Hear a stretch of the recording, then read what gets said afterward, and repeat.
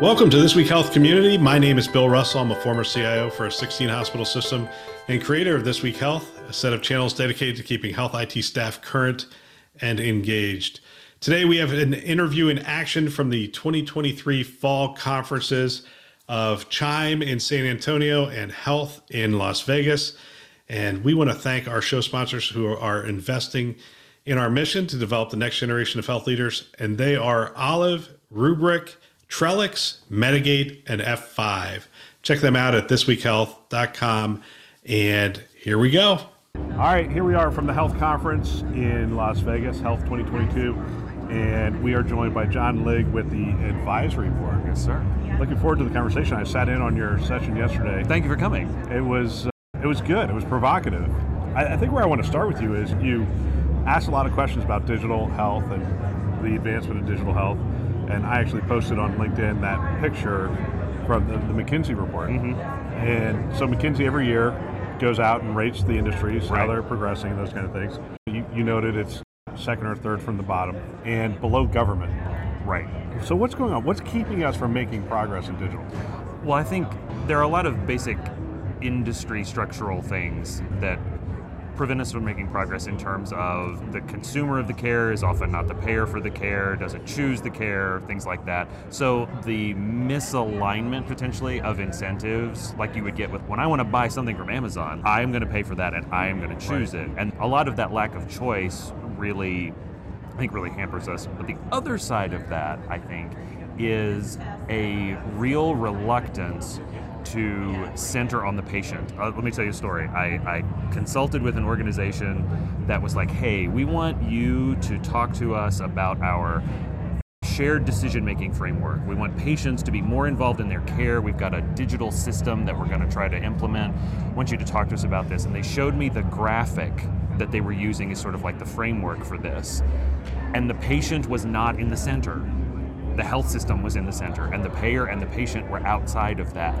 And that sort of inability to think about what would actually mean if we built this around the patient, I think is the real sort of like mindset shift that a lot of organizations have not yet clocked to. So patient at the center, I hear that phrase all the time. I'm not sure we understand how to do it, but isn't it also important in our environment today, somehow the provider experience? Oh, for sure. And that's one of the things that I also point out about that McKinsey graphic is that it's not just that every patient has a better experience with another industry when they interact. All of the clinicians do as well. Like, they're just as disappointed consumers as everybody else, right? Like, they have the same iPhone I do, and then they go into work, and the UI in whatever system they're working is probably not intuitive, right? And so just all of those little frictions that we haven't thought about at all. I think a world where the patient is at the center would have to take into account like the way clinicians actually want to deliver care. Like, if the patient is at the center, I'm not documenting while you and I are in the visit, right?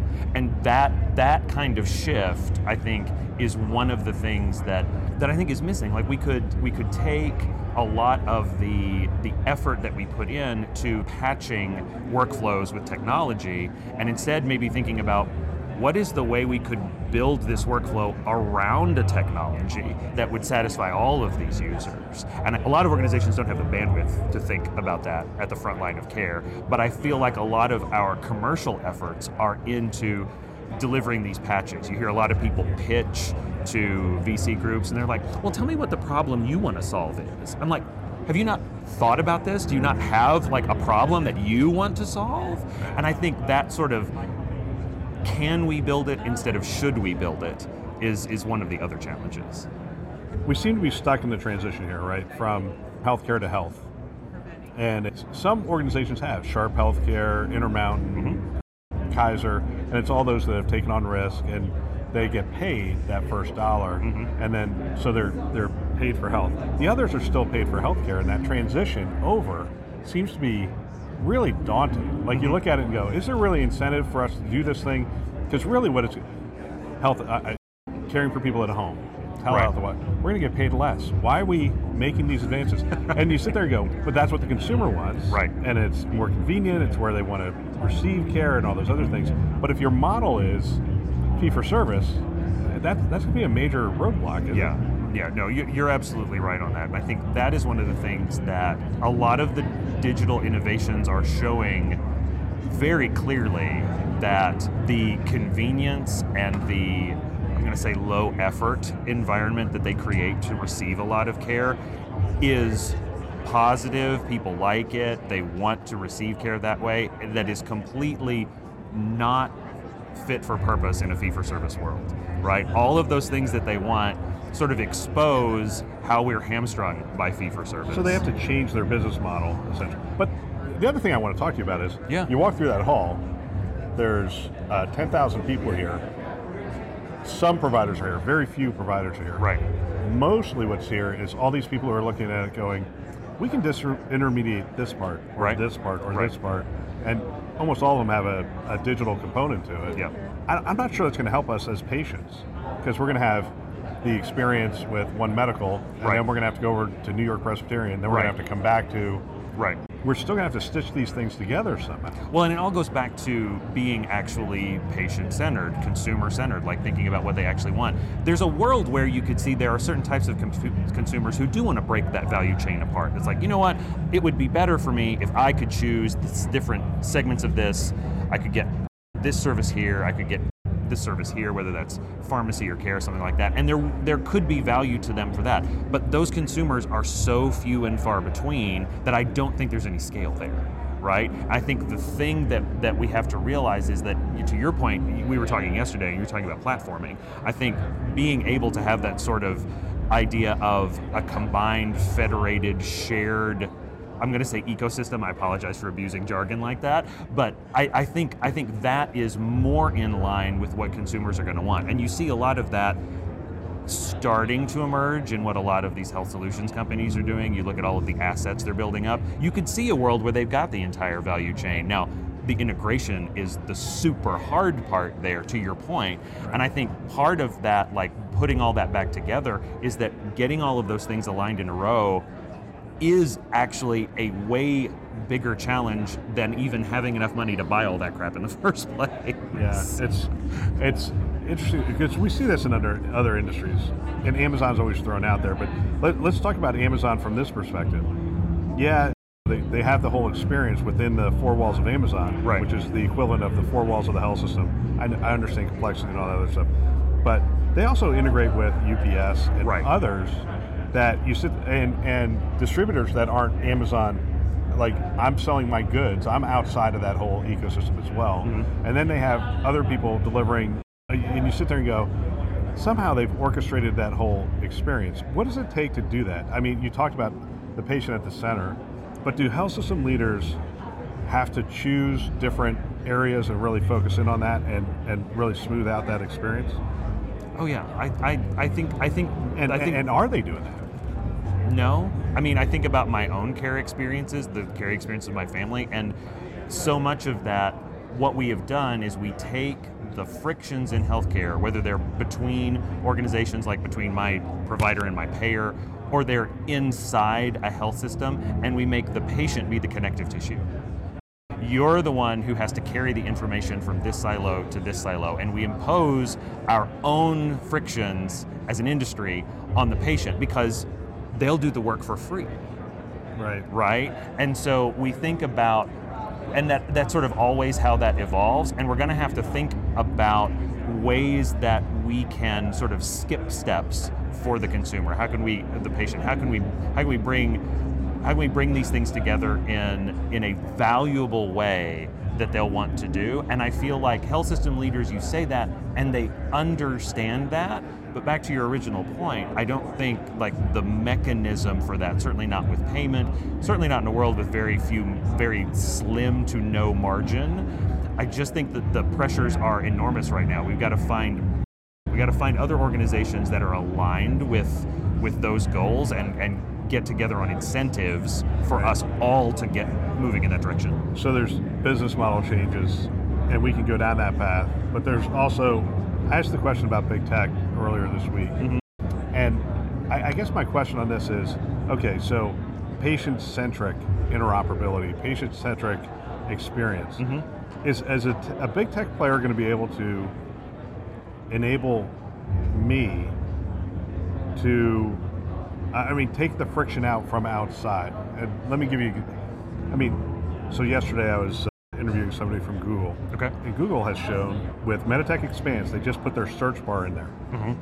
Okay, and then they went back through 20 years of data and does what Google does. And so when you search for a result, it pops up in a search engine, relevance, and you're sitting there going, oh my gosh, like we know how to do that. Physicians know how to do that. And that's what they're doing all the time in the EHR. They're able to change the experience by just that one thing. And I think about Apple from that perspective as well. All right, if you're telling me I'm going to be the connective tissue, Apple can smooth that out. They can, it would appear to me that they have, first of all, we're all carrying their phones, right? They have relationships with all the health systems, so they're bringing that data in. And they can make the intake process easier. There's a whole host of things. Do you think somebody from big tech is going to make that move and smooth some of this out? I think the reason that a lot of these orgs are getting into healthcare, part of the reason is not the thing that we always make fun of them for. They think this is going to be so easy. Haha, joke's on them. It's not because they think it's easy. It's because they think getting access to care, getting that smooth transition is so hard. And they look at it and they go, of course we could do that better. And so I think that is a lot of the orientation that we're going to need to have. I think the flip side of that, though, going back to like business models, is what is their incentive for doing that? Is it in some sort of care delivery? Like we can project on Amazon and One Medical about One Medical being part of that Amazon user ecosystem, where now it also includes healthcare services, right? Like, is that how it's going to be? What is Apple's version of that? Like, what are they actually trying to do? They're not doing it out of the goodness of their heart. Are they trying to get you more connected to your phone and to stay in their ecosystem? And I think those are the kinds of things that, if we're thinking about how does this actually work practically and in terms of business models, we've added another layer of complexity with, like, what is big tech actually doing here? Which is not necessarily bad, but is it aligned with all these other things that we're trying to do? Right, and partnerships become so important as we explore that. Talk to me about the advisory board. So back when I was CIO, I used to receive the advisory board things. I'd flip through them, read the ones that are relevant. You guys also had a ton of software products and other things. Talk to me a little bit about what you guys are doing these days.